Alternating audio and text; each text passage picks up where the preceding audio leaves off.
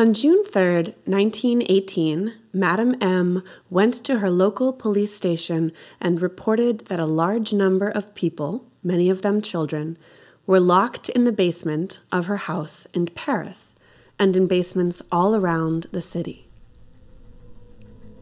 She asked that 2 officers go home with her to verify her statement and rescue the prisoners. The allegations, however, were false, and she was taken instead to St. Anne Hospital, where she was deemed to suffer from hallucinations and psychosis, featuring ideas of grandeur, royal ancestry, and, most curiously, the belief that people around the world had been substituted with clones. On April 7, 1919, Madame M. was transferred to a psychiatric hospital. This description, laid out in the Bulletin of the Clinical Society of Mental Medicine in 1923, was written by Jean-Marie Joseph Capgras and J. Reboul Lachaud. It opened an article whose French title translates to The Illusion of Lookalikes or Doppelgangers in a Chronic Systemic Delirium, and it was the first ever case study exploring a truly bizarre delusion. Sufferers of this condition believe wholeheartedly that people around them, strangers, but mostly those they know and love, are imposters. Welcome to Psychologia, a scientific exploration of the strange and pathological. I'm your host, Amaya Perda.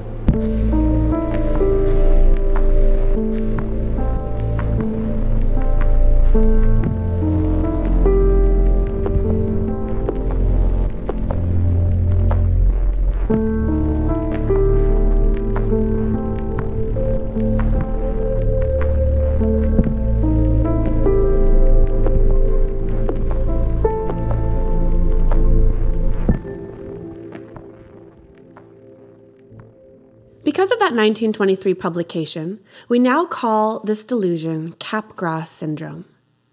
The piece went on to detail Madame M's unusual and downright creepy symptoms, talking about her belief that she was royalty and secretly fabulously wealthy. I was left 200 million francs by my grandfather, Louis XVIII, she said. He left me the Ile Saint Louis, and I am due 740 million francs in rent. She believed that she had been switched at birth so as to rob her of her riches, and stated over and over again that she would have been a good and benevolent benefactress if she had not been so unjustly treated. The main themes of her delusions, however, were superstitions and disappearances. Like I said, she believed that she herself had been swapped out at birth and was the victim of kidnapping, and she was obsessed with this subject. She even thought that changes had been made to her body, her hair, and her eyes so that someone else could take her place.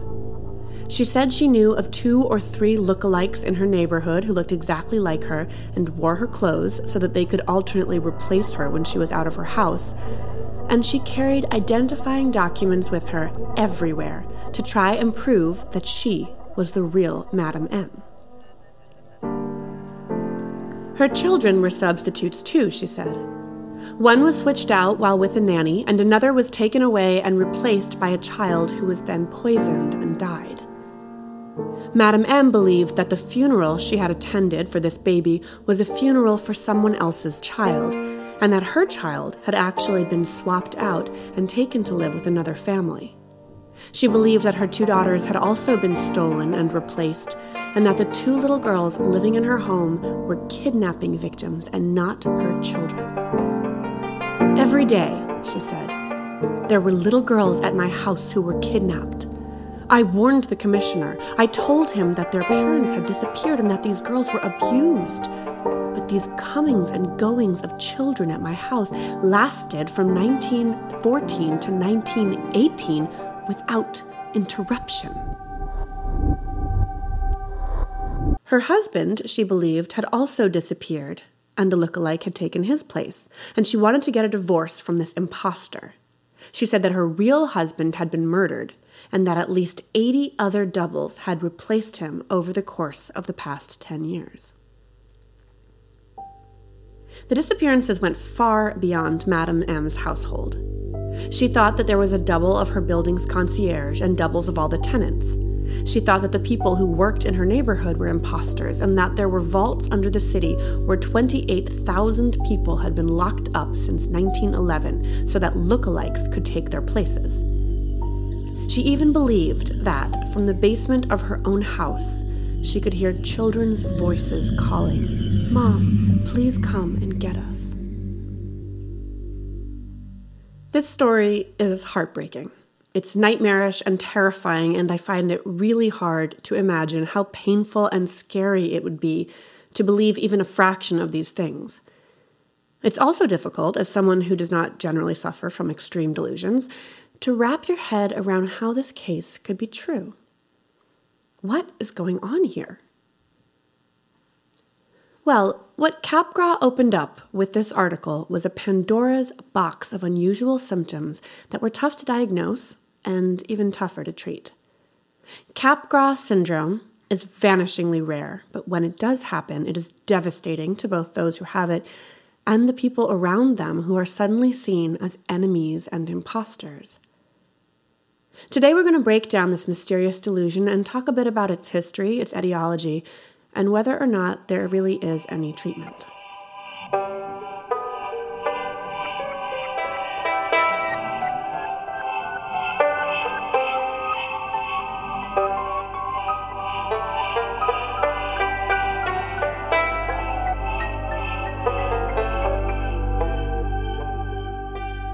Let's start with a definition.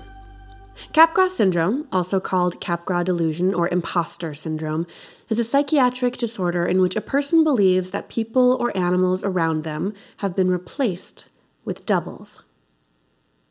It's a delusional misidentification syndrome, which means that it falls into a class of delusions that deal with misidentification of people, places, and things.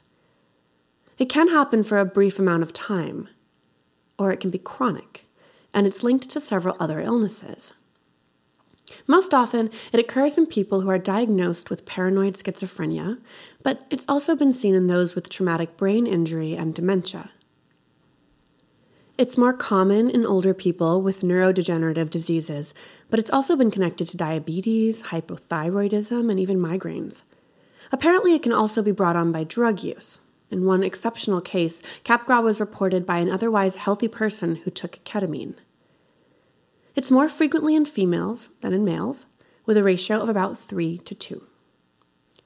There are several features particular to Capgras. The first is that the patient has a brain injury or disease.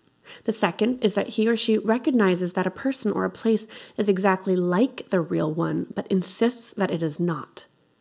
Third, the imposter is always a person with which the patient is familiar, not a stranger or a vague acquaintance. And fourth, the problem does not improve with any amount of psychological analysis or interpretation. To get a better idea of what we're dealing with, let's hear a more recent case report written in 2016 by Camille Atta and colleagues about a real patient that they treated. Miss C, a 58-year-old woman, was brought to a psychiatric emergency room after she called the police and reported there was a stranger in her house. Miss C had a history of prior psychiatric hospitalizations and was previously diagnosed with schizophrenia. When the police arrived, she explained that her husband was not her husband but a stranger. She became argumentative and combative towards the police officers. Due to her history of past psychiatric incidents involving the police, she was brought to the psychiatric emergency room. She was known to have consumed half a pint of brandy, and some of her symptoms were thought to be alcohol-related. When evaluated in the emergency room, she reported her distress was due to the imposter that had recently been substituted for her husband, and that this imposter made her life miserable. She reported that she could not take it anymore and wanted to get rid of him, so she called the police. She exhibited paranoid beliefs, such as neighbors poisoning her, and reported auditory hallucinations. Her medical history and family history were non-contributory. She worked as a housekeeper but quit 6 months previously because she thought her employer was conspiring against her. On admission to the hospital, Miss C presented as well-groomed with somewhat agitated mood and a labile affect expressing paranoid ideation.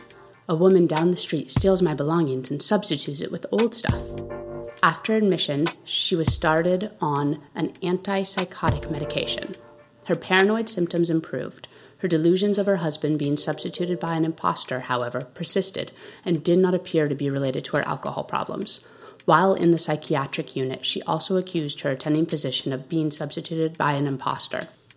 She was released after 3 weeks in the hospital with clinical improvement in psychotic symptoms, but the delusion that her husband was an imposter did not improve. So what causes Capgras syndrome? Well, the researchers followed a pretty winding path. Early studies looked closely at the similarities between Capgras and a disorder called prosopagnosia. Prosopagnosia, which is also called face blindness, is the inability to recognize faces of familiar people, and it's usually caused by damage to the brain.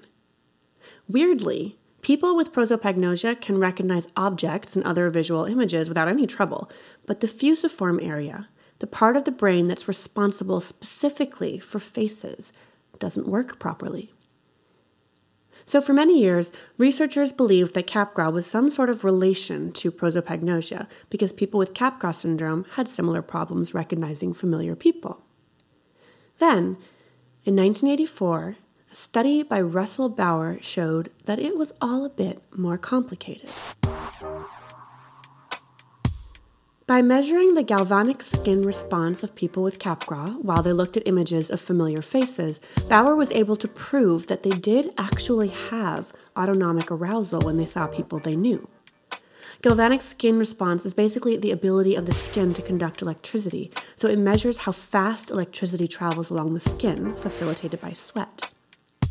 This sweat indicates how activated or aroused a person is, so galvanic skin response is an empirical way to figure out how much a particular stimulus is affecting somebody. This is especially useful in cases where a person might not realize how impacted they are by something, or may want to hide how much something is affecting them. What Bauer was able to show using galvanic skin response was that even people with Capgras syndrome, who should theoretically not have any reaction to the faces of people they say they don't know, were actually experiencing the same arousal that anyone does when they see a familiar face. This is a pretty cool finding because it suggests that there are at least two pathways to facial recognition, a conscious one that relates to prosopagnosia and the people who literally cannot consciously recognize a face, and the unconscious one that relates to Capgras' particular problem, which is not actually the inability to spot a familiar person, but something more complex. People with Capgras syndrome, it turns out, do perhaps unconsciously recognize the people they claim are strangers, but they just don't quite seem to be able to realize it.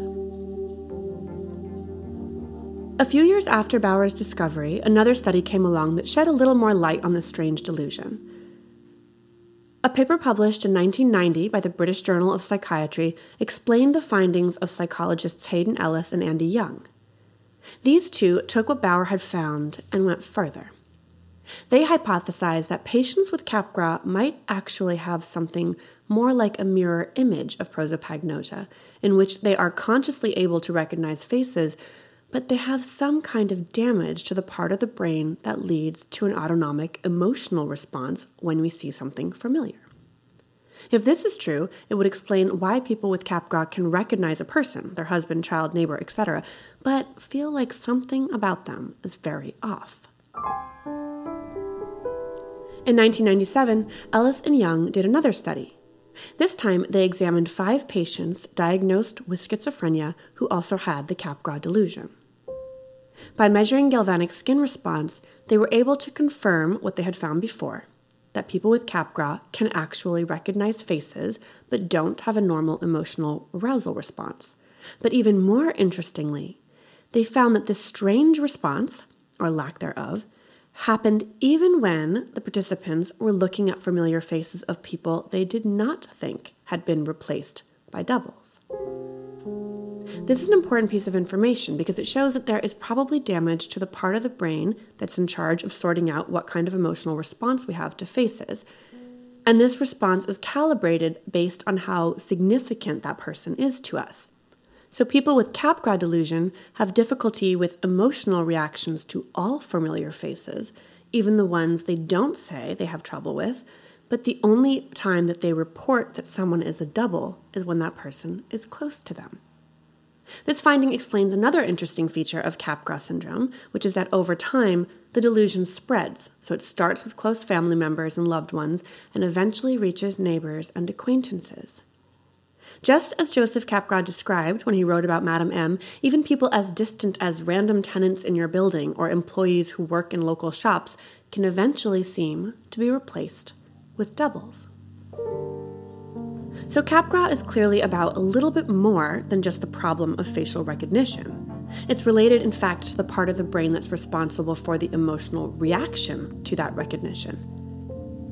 This means that, for some people, strangely, the problem can be confined just to when one is looking at the other person. So in-person, photographic, or video interactions. As William Herstein and V.S. Ramachandran wrote in their 1997 case study, in these examples, the delusion is modality-specific. They examined a patient who had developed Capgras after a severe brain injury. This 30-year-old man, whom they called D.S., believed that his parents were imposters. He looks exactly like my father, but he really isn't. He's a nice guy, but he isn't my father, Doc. But why was this man pretending to be your father? That's what's so surprising, Doc. Why should anyone want to pretend to be my father? Maybe my father employed him to take care of me, paid him some money so that he could pay my bills. Why should anyone want to pretend? That's what's so surprising, Doc. So D.S. thought that both his mother and father had been replaced, but, and this is really fascinating, he only believed they were imposters when he was looking at them. If he spoke to them on the telephone, he believed he was talking to his real parents. This discovery led Herstein and Ramachandran to think that, for patients like DS, the cause of Capgras delusion is linked to connections between the face processing area in the temporal lobe and the amygdala, the part of the limbic system that relates to emotions. And since patients with Capgras are able to feel emotions in general, and they can recognize faces, but they cannot feel emotions while recognizing familiar faces, the issue may lie somewhere in the communication between this recognition and feeling. In 2010, Herstein slightly revised this theory to explain exactly what that miscommunication leads to. According to my current approach, we represent the people we know well with hybrid representations containing two parts. One part represents them externally, how they look, sound, etc. The other part represents them internally, their personalities, beliefs, characteristic emotions, preferences, etc. Capgras syndrome occurs when the internal portion of the representation is damaged or inaccessible. This produces the impression of someone who looks right on the outside, but seems different on the inside, i.e., an imposter. In all likelihood, Capgras is caused by more than just an impairment of this system, because there have been people with damage to these regions of the brain who do not suffer from these same delusions. Hayden Ellis suggested that what may actually be going on is a combination of both faulty wiring and some kind of impairment in reasoning. If a person has trouble figuring things out and they have a problem with the connection between their facial recognition system and their emotional system, they may develop this particular delusional belief. So far, no one has been able to locate the specific reasoning impairment that would need to be in place in order for this theory to be true, but further research just may prove Ellis right. One of the hardest things about dealing with Capgras syndrome is that there is no real way to treat it. Even diagnosis is hard. The syndrome is very rare, and clearly it's not well understood. There's no single test to figure out if someone has it, so the only way to make that determination is through evaluation, which takes time. Once a clinician is able to make the diagnosis, there is little that can be done to make the delusion stop. There are, however, some techniques for managing the symptoms and the distress, and they mainly revolve around being sympathetic to just how freaky a delusion like this can be. I mean, imagine for a moment that you believe, truly believe, that your lover or best friend or parent or child is gone and has been replaced by a total stranger who looks just like them. The panic would be unimaginable So clinicians treating patients with Capgras and other delusions focus on being compassionate to their fears. They also reassure the patient that the loved one they think is gone loves them very much, and they help set up communication that doesn't require face-to-face contact. Just as Herstein and Ramachandran found, for many people with Capgras syndrome, the delusion doesn't translate to voice-only conversation. Through phone calls, it's possible for them to maintain that connection with the person who they believe has been replaced. As we saw in the case study at the top of the episode, antipsychotic medications go a long way too. We talk about a lot of dark things on this podcast. False memories, psychopathy, PTSD, sudden unexpected nocturnal death syndrome. But there's something that I find so personally disturbing about this one. The ability to rely on the people we love as we go through life is usually one of our best hopes when dealing with day-to-day challenges and mental illness. Without that stability, it's hard to imagine feeling comfortable in the world. Unfortunately, there's not much that can be done for people with Capgras syndrome today. But I like to imagine that emerging technology may someday soon bring a better prognosis. As Atta and colleagues wrote at the end of that 2016 case report, the present state of knowledge regarding the delusional misidentification syndromes like Capgras is still at a very incomplete and preliminary level. This calls for comprehensive evaluation of such patients aimed at a better understanding of such phenomena from both the clinical and research perspective. It's only through such efforts that a fuller understanding of such patients' problems and more effective treatment measures can emerge.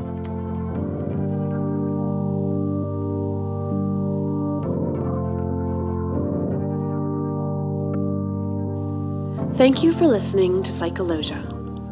This episode was created and produced by me, Amaya Purda, with original sound design and music composition by Cameron Carter. Our guest stars today were all the members of the Santa Cruz family, Corinne, Mike, and if you stick around till the end, Maple. If you like what we do, please take a moment to write us a review, or at least give us a few stars on iTunes. It really helps us out.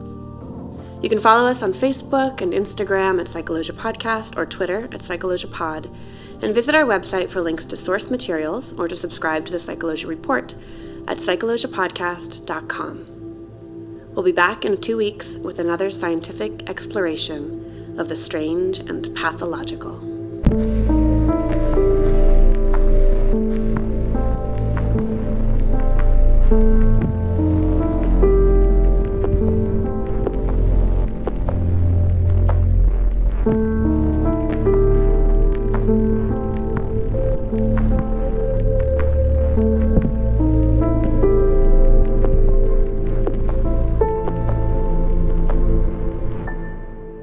Let's put these on. Ready? Yeah. And then we're going to say it to Mama, okay? You're going to tell Mama, thank you for listening, Mama. Thank you for listening, Mama. Beautiful.